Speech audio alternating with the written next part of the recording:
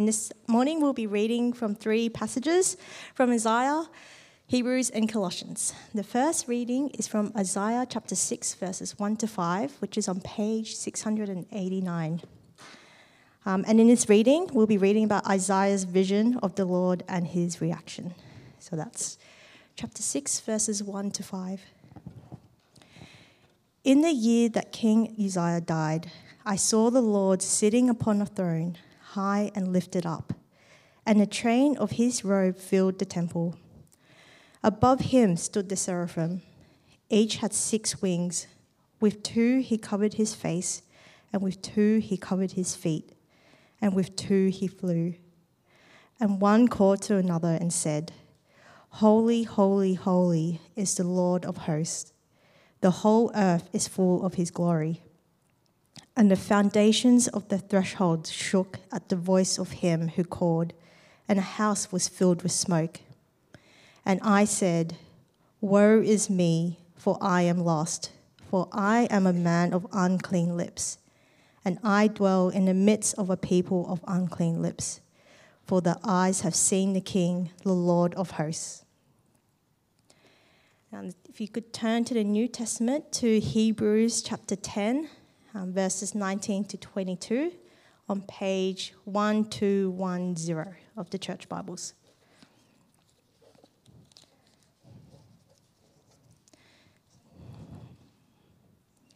So, verse 19. Therefore, brothers, since we have confidence to enter the holy places by the blood of Jesus, by the new and living way that he opened for us through the curtain, that is, through his flesh. And since we have a great priest over the house of God, let us draw near with a true heart in full assurance of faith, with our hearts sprinkled clean from an evil conscience and our bodies washed with pure water. Now, if you could flip backwards to Colossians chapter 3, verses 1 to 17, which is our last reading, on page 1185. Colossians chapter 3. If then you have been raised with Christ, seek the things that are above, where Christ is, seated at the right hand of God. Set your minds on things that are above, not on things that are on earth. For you have died, and your life is hidden with Christ in God. When Christ, who is your life, appears, then you also will appear with him in glory. Put to death, therefore, what is earthly in you: sexual immorality, impurity, passion, evil desire, and covetousness, which is idolatry. On account of these, the wrath of God is coming. In these you too once walked when you were living in them. But now you must put them all away: anger, wrath, malice, slander, and obscene talk from your mouth. Do not lie to one another, seeing that you have put off the old self, which, with its practices, and have put on the new self, which is being renewed in knowledge after the image of its creator. Here there is not Greek and Jew, circumcised and uncircumcised, barbarian, Scythian, slave, free, but Christ is all and in all. Put on then, as God's chosen ones, holy and beloved, compassion, kindness, humility, meekness, and patience, bearing with one another, and if one has a complaint against another, forgiving each other, as the Lord has forgiven you, so you also must forgive. And above all these, put on love, which binds everything together in perfect harmony. And let the peace of Christ rule in your hearts, to which indeed you were called in one body, and be thankful. Let the word of Christ dwell in you richly, teaching and admonishing one another in all wisdom, singing psalms and hymns and spiritual songs with thankfulness in your hearts to God.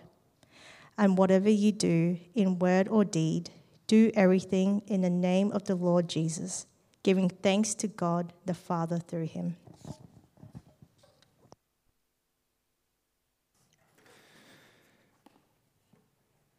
Thanks, KJ.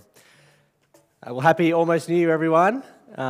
My name's Josh. I'm one of the pastors across Wild Street and St. Matt's. It's great to see you here as we kind of gather for the last time as church this year. This time of the year is great, isn't it? Hopefully you've had a bunch of time with family and friends. Hopefully you've eaten kind of more than your body weight in food. Me and my wife love this time of year because we get to use the phrase, it doesn't matter what you eat between Christmas and New Year's, it matters what you eat between New Year's and Christmas. And so you're welcome to use that for today to eat as much as you want for the rest of New Year's Eve. You can enjoy that. It's also a great time to reflect on your year and to think about the year to come, isn't it? One of the things people often do at this time of year, as Jasper said, is people make New Year's resolutions. You know, when people resolve to be better next year than what they were this year. Now, I used to work in a gym. I used to be a personal trainer. And so New Year's resolutions gave me and the gym I worked for a lot of business. It was fantastic. Thank you for your New Year's resolutions. The gym especially loved it because most people would sign up for the year for the discount and then never come. And so you just kind of give free money to the gym for a year. Have you ever done that? No, I won't get you to put your hand up. That's embarrassing. Let me give you some stats about New Year's resolutions. Apparently, 39% of people who make a resolution make it about fitness or losing weight. 33% of people want to improve their diet. About 30% of people have financial or budgeting goals. How many people do you think follow through on their New Year's resolutions? 9%, they reckon. 9%. And Friday is the most likely day that people will drop their resolution. So if you make a New Year's resolution, watch out for Fridays. And specifically, the second Friday of the month is the top day where people drop their resolution. And so the second Friday of the month is called International Quitters Day. So keep an eye out for that, the second Friday of the month, if you're making a resolution. Another question I want to explore this morning is, should Christians have New Year's resolutions? Should Christians have New Year's resolutions? Now, we're actually going to work together a bit on this. This won't be the typical sermon where I talk and you listen. It's going to be a bit more interactive. I want you to do some thinking and some talking with the people around you. You might feel terrified. I have no idea what to say. That's completely fine. The goal isn't for you to have answers. The goal is just to get you thinking, to listen to what people have to say around you. Try not to panic too much. We'll get through this. So, should Christians make New Year's resolutions? I want to start by getting you to turn to the person next to you or the people around you and have a think about what you would say if you had to argue no. No, Christians should not make New Year's resolutions. What would you say if you had to make an argument or a case for that? And have a think about, is there anything you can think of in the Bible that might help you say no?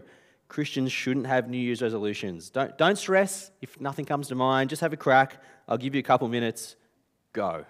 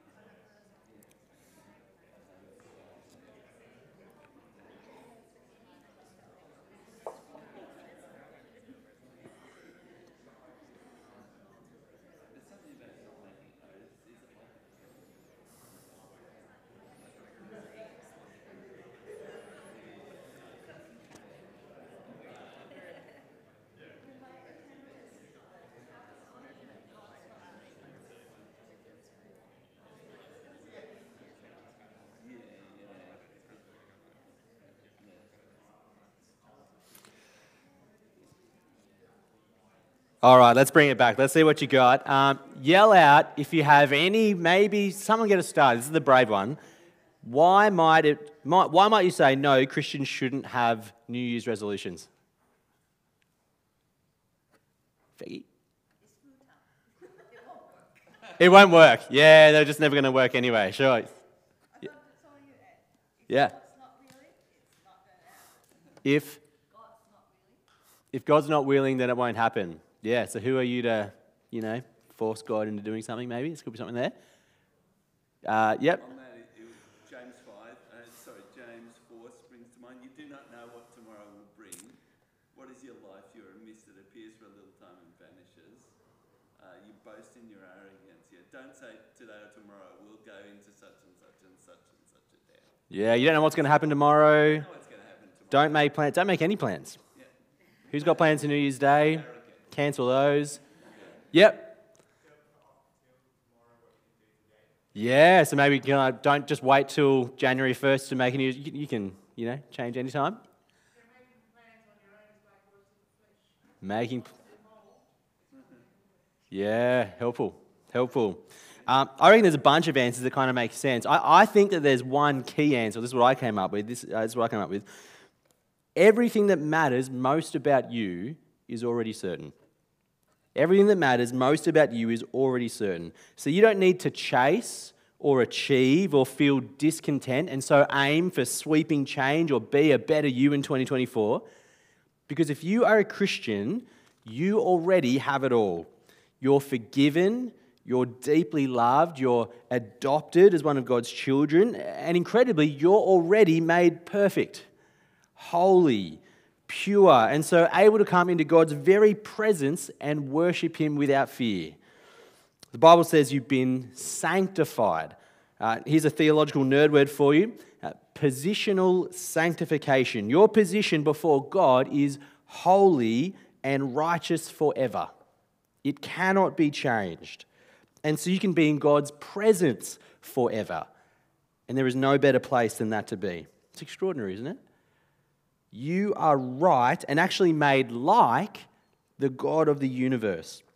It's just impossible to overstate how incredible that is. So in the Bible, God is the one who's holy. He's the one who's pure and perfect. He's other, divine, set apart, not like anything else. That's what we saw in Isaiah 6. And yet as we get further in the Bible, we see that it's possible for you and for I to be called holy, pure, and perfect. But there's a difference. Have you ever thought about the difference between God's holiness and our holiness? Ever thought about that? The difference is that God, He's holy in Himself. By His own nature, that's who He is. Whereas we are only holy by virtue of our relationship with Him. Holiness comes from outside of us, not within us. See, naturally, we're not holy. Naturally, we're flawed, defiled, evil, enemies with God, sinners. There's no inherent quality about us that leads God or forces Him to love us or enables us to be anywhere near His presence. And yet, God has set His love and affection on us anyway, purely out of His own love, not out of our loveliness. And so we can read the words of 1 Peter 2 for ourselves. It'll come up on the screen. But you are a chosen race, a royal priesthood, a holy nation, a people for His own possession, that you may proclaim the excellencies of Him who called you out of darkness and into His marvelous light. God has called you, if you're a Christian, out of darkness and into His marvelous light. And so now you are a people holy for Him. Isn't that staggering? How? How can God do that? In Christ. Not just in His death, but in His life. Jesus' perfect obedience to His Father means He truly was perfect.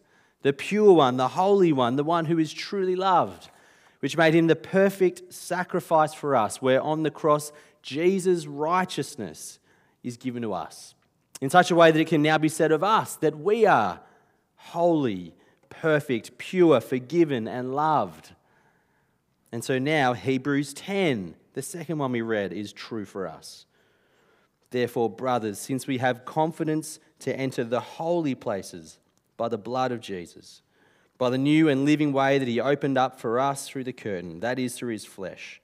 And since we have a great priest over the house of God, let us draw near with a true heart, in full assurance of faith, with our hearts sprinkled clean from an evil conscience and our bodies washed with pure water. Now we can draw near to the God of life and of love and be in his presence forever. See, what matters most about you is that your status before God is holy, perfect, pure. Your sins are washed away. You're made righteous before a holy God. You're made fit for heaven, perfect. And you can enjoy the privilege of drawing near to God. There's no better place to be than near the one who rules the universe, the one who is the source of life and all blessings. And so as you think about 2024, know that the pressure is off. You don't have to have the weight on your shoulders that you have to achieve to be respected, that you have to be good to be loved, that you have to do better to draw near to God. You don't need to make a New Year's resolution. You can just rejoice. You can give thanks that no matter what else happens in 2024, the things that matter most about you will not change. They can't change.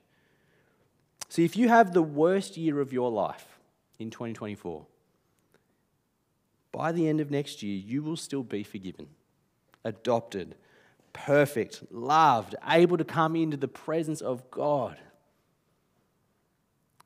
And if you have the best year of your life, it won't be anywhere near as good as what you already have. Do you know that? Everything that matters most about you is already certain.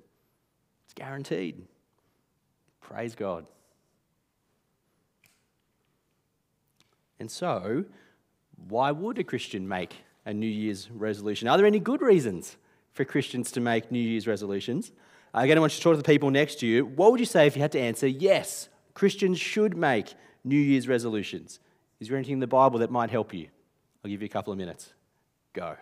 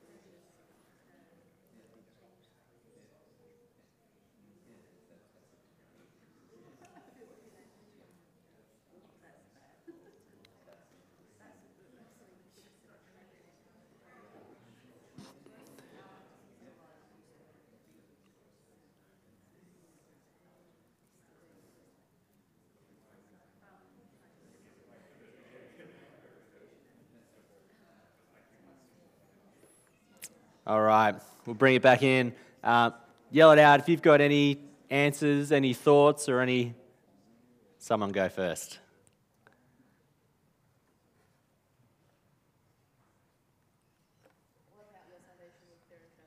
Work out your salvation. Yes, God commands us to do something, do salvation, work out salvation. Yeah, any other thoughts?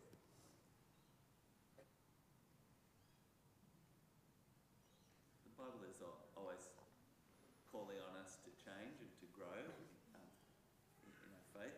And in fact, it goes up like in, I think of Revelation where he says, repent and do the works you did at first. So it's almost kind of like, you know, maybe they started okay last year and then the second Friday of the month came along and no, Yeah. do that again. Yeah, Bible's full of saying do stuff. Yeah. Someone over here? Yeah, the Colossians 3 idea of putting off the old self and putting on the new self is this expectation that you're going to then keep working at that. Yeah, that's helpful. Again, lots of ways you could go with it. I think this is the key one. Yes, it's good to have resolutions aimed at change because we need to be what we are. We need to be what we are. What are we? We've seen that in Christ we are holy. That's our status. Positional sanctification. And yet, Put up your hand if you're completely holy, morally perfect, exactly like God. Me neither. So there's a difference between our status as holy in Christ and our actual lives that we live in the flesh. We're holy, but we're not holy. We're not what we are. Do you see? The question then is, it doesn't matter. Doesn't matter if I have a holy status but not a holy life. Yes, it matters hugely. Let me give you at least two reasons why we're to grow to be what we are. First, it is God's will for you. Have a look at 1 Peter 1:14. Should be up on the screen. As obedient children, do not be conformed to the passions of your former ignorance, but as he who called you is holy, you also be holy in all your conduct. Since it is written, you shall be holy, for I am holy. Peter quotes what God has already said in the Old Testament, be holy because I am holy. Peter uses family language, you're children of God your Father, and so take on the family resemblance. Be like him.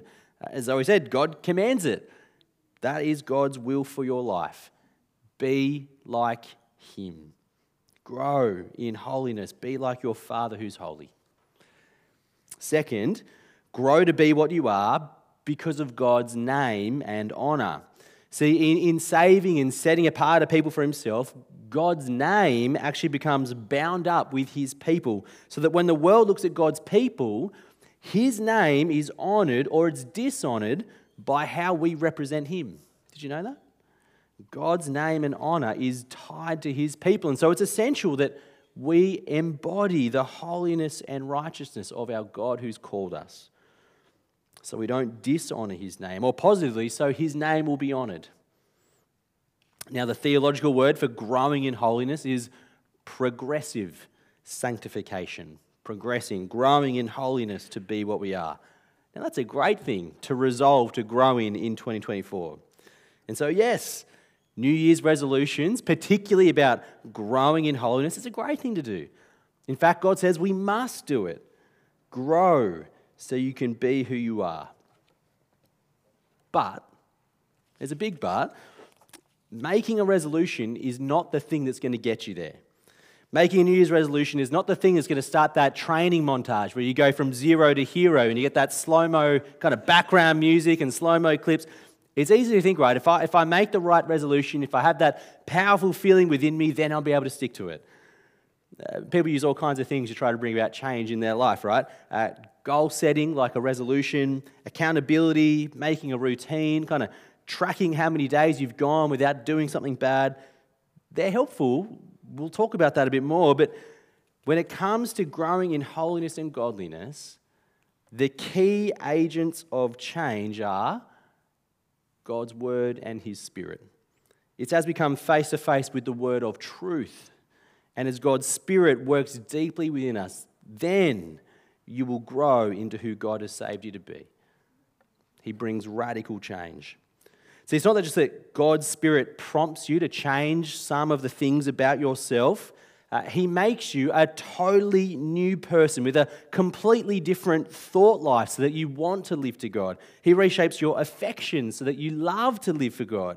And He empowers you ongoingly so you can do it. He works in such a profound way, we can actually say, you're not growing in your holiness. We're growing in bearing the fruit of Christ's holiness brought about in us. You're not growing in your holiness, you're growing in the very holiness of Christ. Isn't that incredible? And so we can never say, it's my work. Look at what I've done. It is God's grace from first to last. Praise God. And so we should aim to grow, so we can be what we are. And we have everything we need to do it. So what exactly are we aiming for? What does it look like to grow in being what we are? Well, what are we aiming for? Christ. To grow in holiness, to be what we are, is to grow in Christ likeness. He is the truly holy one, the perfect, full representation of our holy God. He's the one we look at to see what we're meant to be. One way the Bible puts it is, be conformed to Christ. If you want to grow to be what you are, look at Christ and grow to be like him. That's what we're aiming at, the fullness of Christ. So what does it look like to grow in Christ's likeness?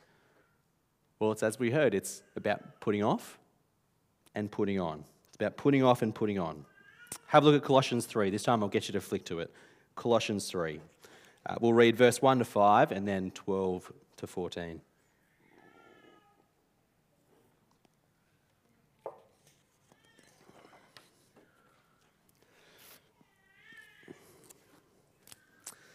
If then you have been raised with Christ, seek the things that are above, where Christ is, seated at the right hand of God. Set your minds on things that are above, not on things that are on earth. For you have died, and your life is hidden with Christ in God. When Christ, who is your life, appears, then you also will appear with him in glory. Put to death, therefore, what is earthly in you: sexual immorality, impurity, passion, evil desire, and covetousness, which is idolatry. Let's skip to verse 12. Put on then, as God's chosen ones, holy and beloved, compassionate hearts, kindness, humility, meekness, and patience, bearing with one another. And if one has a complaint against another, forgiving each other, as the Lord has forgiven you, so you also must forgive.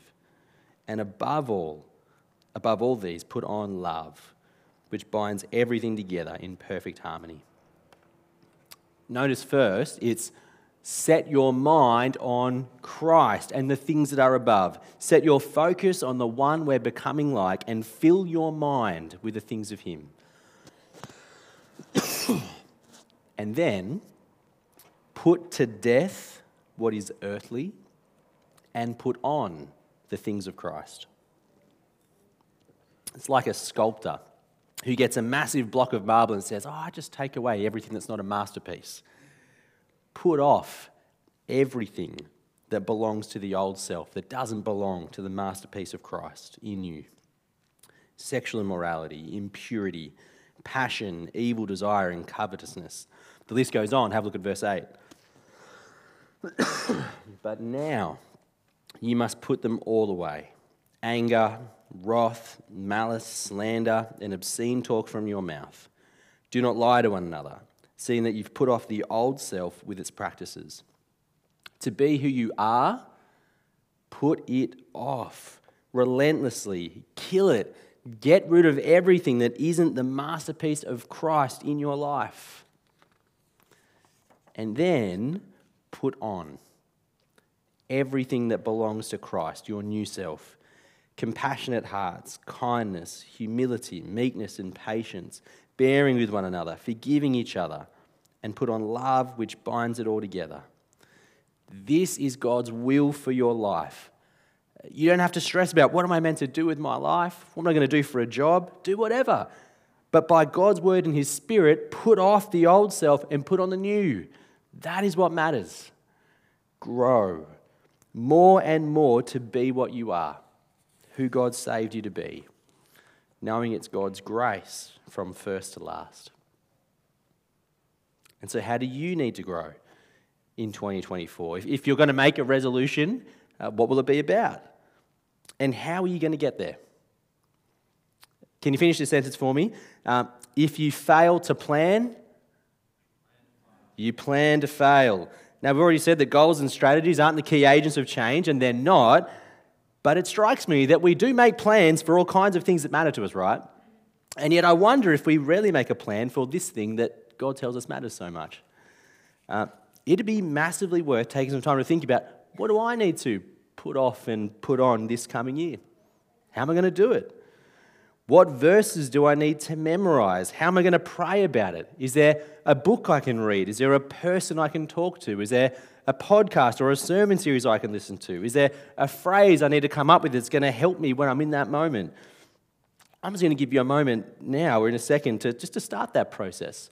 On your phone, in your outline, where do you want to grow in 2024 and how are you going to get there?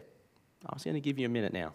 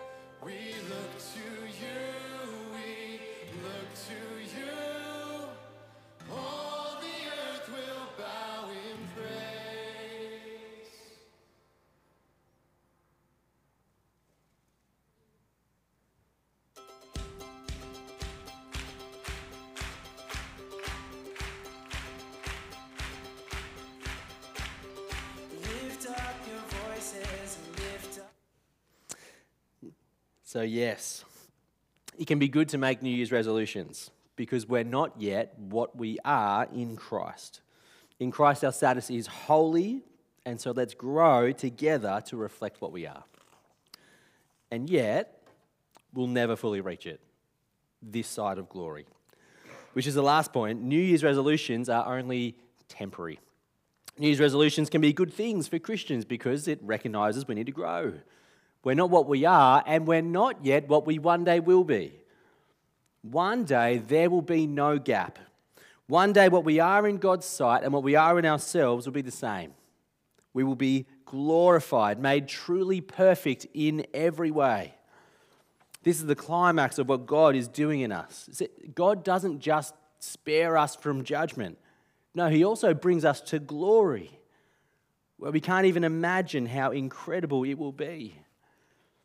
And so in 2024, pray for and long for that day. And so, should Christians have New Year's resolutions? No. In 2024, spend your time rejoicing that no matter how good or bad your year is, the things that matter most about you are certain. They can never change. Praise God. And yet, yes, as you look towards 2024, do plan to grow more into what you are. That is God's will for your life. And his name, in some way, is tied to how you reflect his character. And so be what you are in him. And finally, New Year's resolutions are only a thing for now. And so spend 2024 longing and praying for Jesus to return. That day when all things will be put right and we will truly be who we are, perfect, pure and righteous, singing praises face to face with the one who's done it all for us all. Praise God. Amen.